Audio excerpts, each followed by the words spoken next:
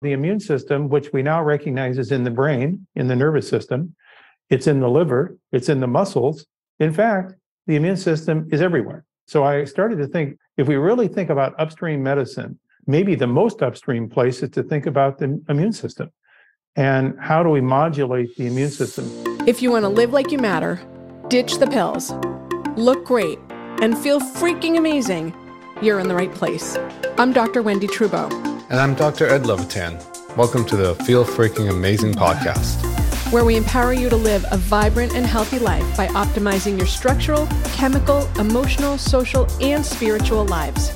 Hold on to your hats.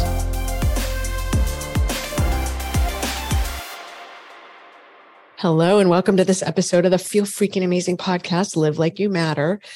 Our guest today is Dr. Jeffrey Bland. So it's the Dr. Jeffrey Bland, right, the father of functional medicine. No pressure, Jeff, but like no kidding. Yeah, right.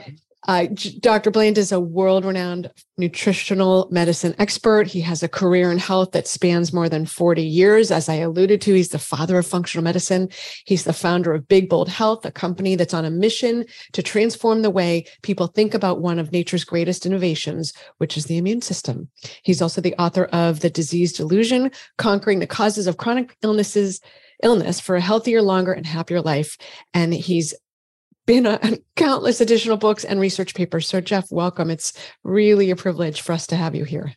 Well, I feel the privilege, and I love the title of your podcast. I think it so defines life as a journey and different steps and different decisions we make along that path, and how that can lead to glorious joy and great outcome if we make intelligent decisions as we're marching through time. So this is really a privilege to be part of the program.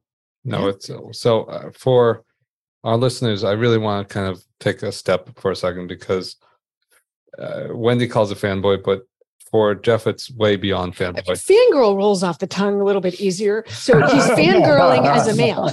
Well, I actually think it's way, way deeper than that. You're a man fan. Thank you. This is what we do, Jeff. This is normal. It's good. Right? I love it. This is great. Oh, boy. So for our listeners, Jeff has literally been the person that started functional medicine, and we can call him the functional medicine father of functional medicine. That's great, but it really doesn't do justice to the depth that literally the movement started, and the research that you have done and the people you have put together, and truthfully the lives, probably at this point millions, if not tens of millions of lives you've affected. It's just profound. And for me, it's such a deep gratitude for your work. It's beyond anything. Even I call my mentor an old timer, initial mentor.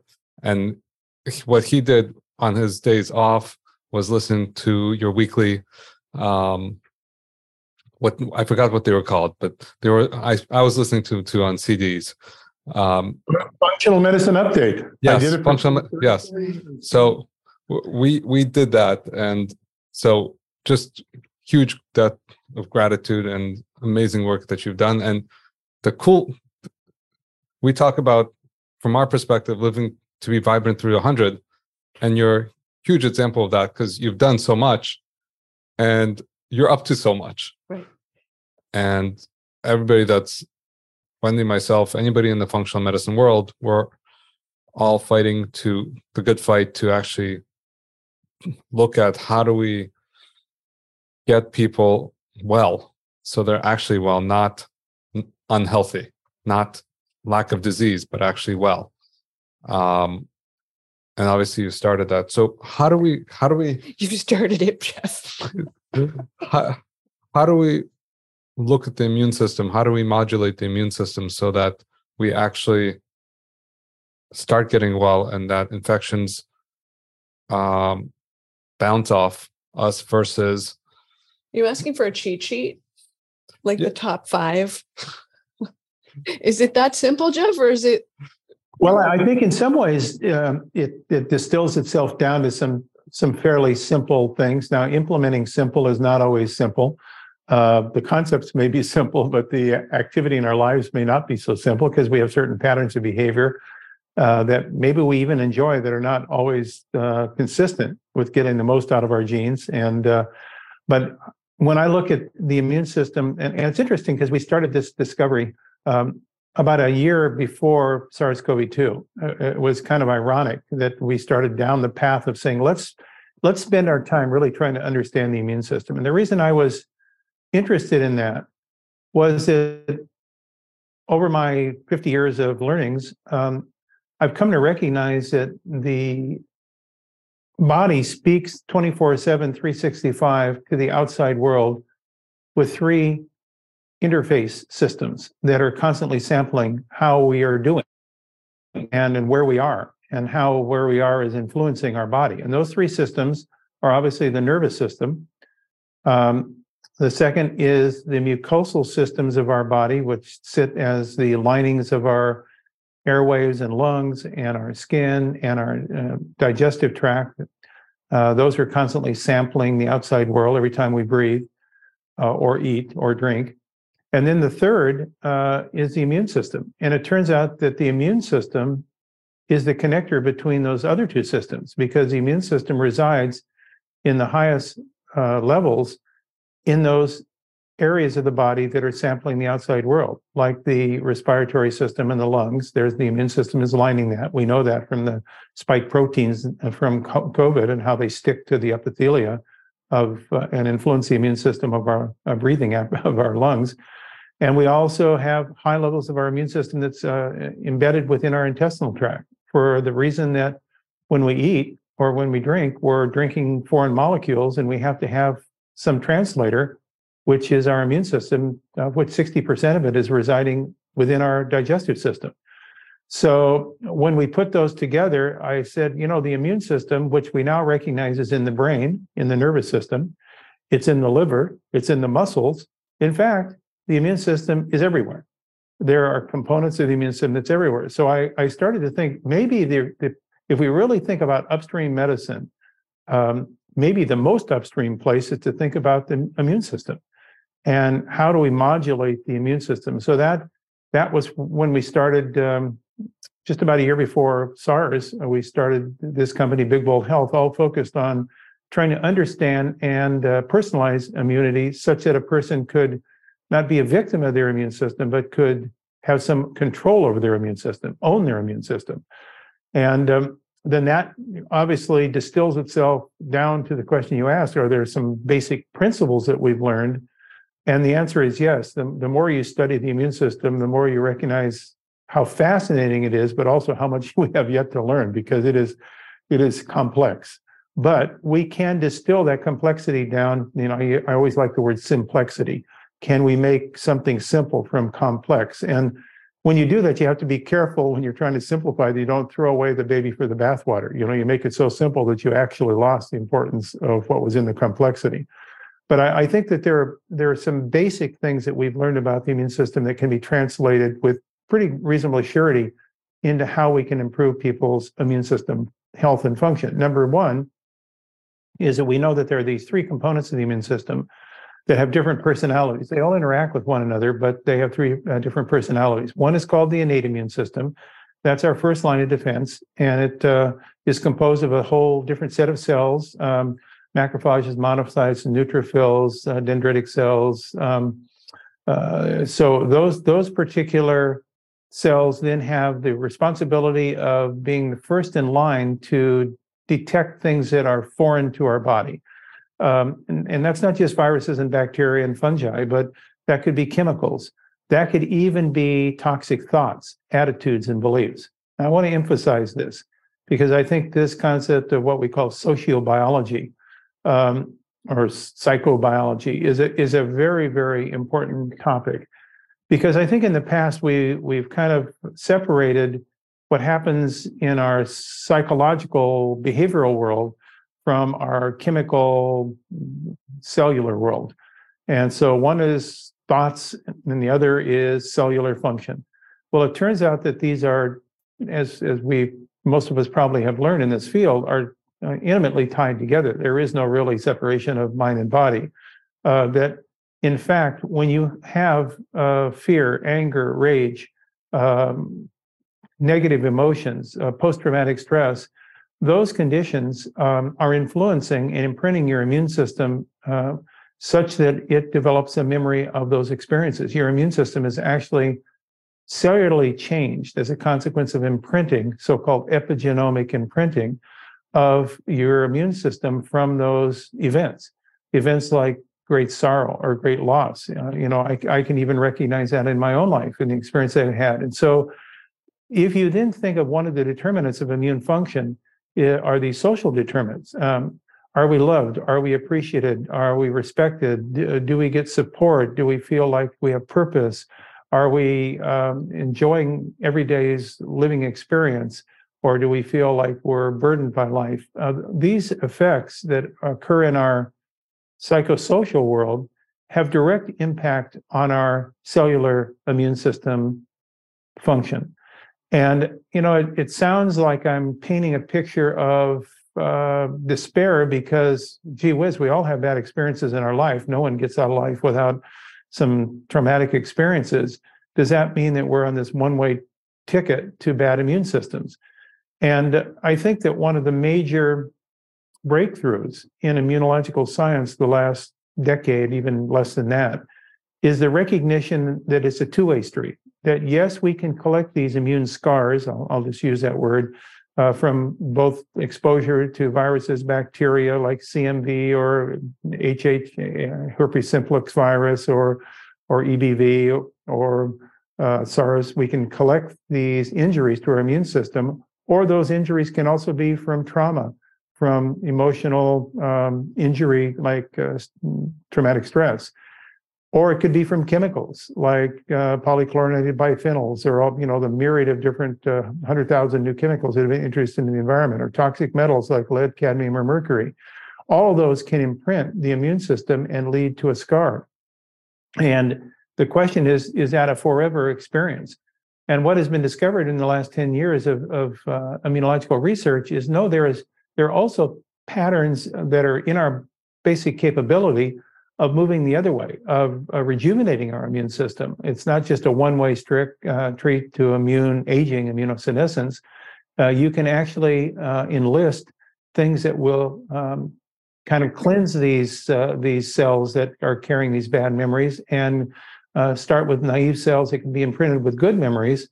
And that is a major revolutionary breakthrough because it gives us much more recognition that we can be in control of our immune system function by the way we pattern it and how we practice good immune hygiene. And so that, to me, has been our focus, is recognizing both how we influence the innate immune system, this first level of defense, and then the second stage of immunity, which is the one that many people are more familiar with, the adaptive immune system. That's where you have these other kinds of cells that are called the T cells and B cells, then produce a collection of substances called antibodies.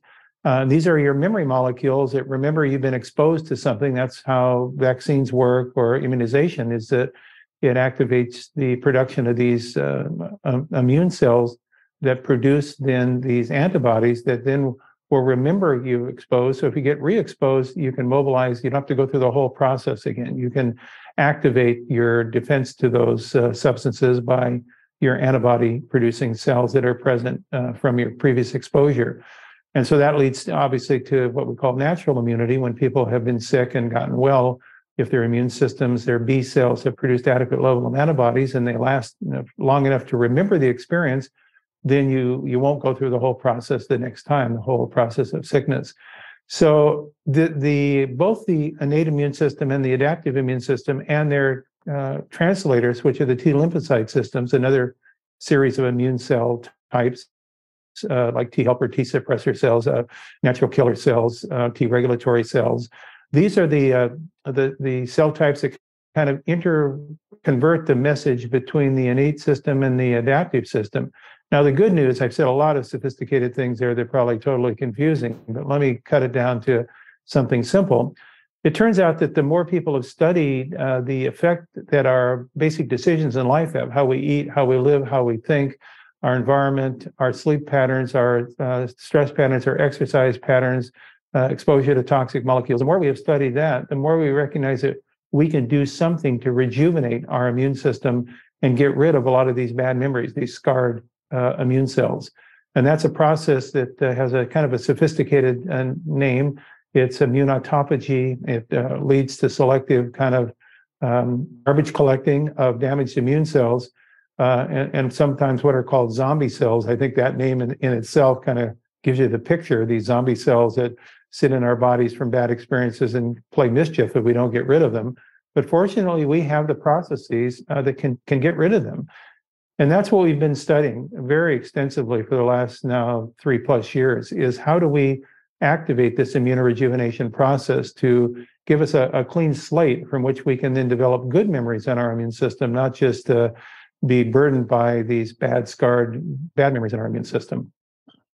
All right. Okay, and we need to unpack this, Jeff. Okay, and this is the reason why this is Dr. Jeff Bland. I have to say, and he's W'd down for us. Yeah, and you talked at IHS a million years ago, and I remember saying to Ed, I'm having a hard time tracking the conversation because you spoke so fast. You've actually slowed down how fast you speak, because you used to speak a mile a minute, and now you're speaking at a normal rate, but I'm still like struggling to catch up. So okay, let me distill this, and you tell me where I've lost the plot. There's multiple avenues of our immune system, and when you look to see the common thread, there's a common thread between how we eat, how we sleep, our thoughts, our exposures to toxins, our genetics. And when you start to improve on those, you can see the immune system rejuvenating and getting rid of the zombie cells, the senescent cells, and improving our immune system. Yes, that's exactly. You've now made it so that hopefully people can understand what I was trying to say. Thank you. Thank you. I'm the 100-word or less kind of gal. So okay, so we've got that. Well, and also I want to really impress on like that all our behaviors, not only the things we eat, but really our thoughts and our beliefs really affect the immune system and therefore affect the whole body, and impress on our immune system. So we do carry it around, which is a message that is one that I think not enough of us listen to and feel. I'd like to take a step back, Jeff, and just ask, because you were talking about that these moments of immune dysregulation occur. Would someone know in the moment that something had happened that was suboptimal or sending them off in a path that was non-desirable? Or is it only looking back that one can say, oh, that's where my immune system really took a hit? I think it's probably a combination of both. That we have these chronic insults, and then we have these major traumatic moments in our life. That I'm recalling an interesting paper that was published in the New England Journal of Medicine a number of years ago, and it was a discussion about just 7 people that had this serious non-remitting fatigue that they couldn't identify. And so they did all these studies on them, and they finally were able to determine that the fatigue was traced back to an injury in the energy powerhouse of their cells, which are called the mitochondria. We probably are all familiar with that now. These are the energy-producing cells. And by the way, energy-producing organelles that are within cells. By the way, mitochondria are very rich in immune cells because immune cells need a lot of energy to do their work. In fact, when a person is sick, over 50% of their food energy is directed towards mitochondrial activity in your immune cells. That's why you feel so tired when you're sick. You're sucking a lot of energy out into your immune system to mobilize defense against your infection. So the mitochondria are really important for energy producing and particularly for immune system function. And what it was determined in these 7 people is that they had sustained some kind of mitochondrial injury. Now, it turned out, as I read the paper carefully, that 5 of the 7 of these fatigue-related problems way back into their infancy. And so their mitochondrial problems were probably genetic in origin because the mitochondria has its own DNA. And by the way, that DNA comes from our mother, not our father. So metaphorically, our energy comes from our mother. So it And is our mother's fault, basically. You can blame your mother. We know. well, I like to give celebration to my mother because I feel my mother gave me a good legacy of energy. So I hold her in high respect for that. But the other two in this study were interestingly different in that their fatigue didn't start until they were 40. And so I got asking the question, well, hold it just a minute. Why did these people seem to have this later age onset? So I traced down through this. It was a big sleuthing process, and I was able to actually be introduced to one of those two people as a consequence of knowing one of the doctors involved in this research. And so I actually had a conversation with them. And I chronicled this years ago in a series of things I did in Functional Medicine Update, actually. And he pointed out that his problem, he felt, was associated with a road trip he took through the Sacramento Valley when he was driving on a summer day in a convertible car in which he got caught where they were crop dusting.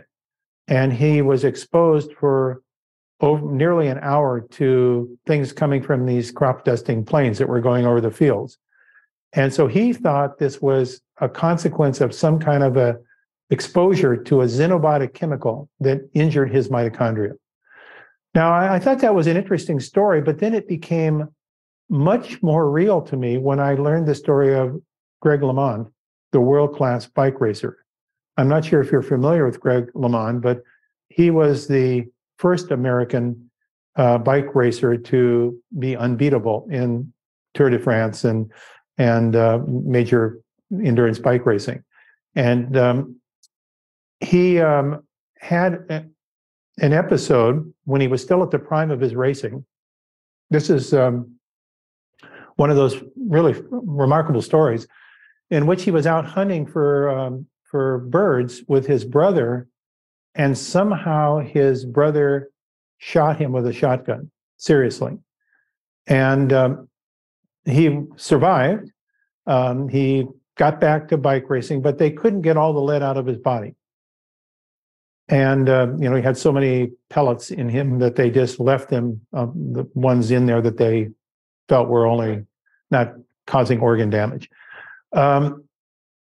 And then right after that, he suddenly developed unremitting fatigue and had to retire as a bike racer. And his physician, who I also knew, really felt this whole sequelae of events of his mitochondrial injuries, and he developed what was called mitochondriopathy, which was a result of being exposed to a toxic metal that poisoned his mitochondria. So if we start thinking, what I'm trying to get across here is that there are many events, some which are chronic in exposure, that could injure our immune cell activity through epigenetic modification of our genetics within our immune cell, or could injure our mitochondrial DNA and the ability of our energy production in immune cells, or there could be acute episodes that have rapid onset. So it could be a slow accumulation process, like many people have in their lives, of chronic fatigue and chronic dysfunction. It didn't just come overnight. It occurred over years, and they can't examine, actually. It's hard to remember all the things that happened to us over years.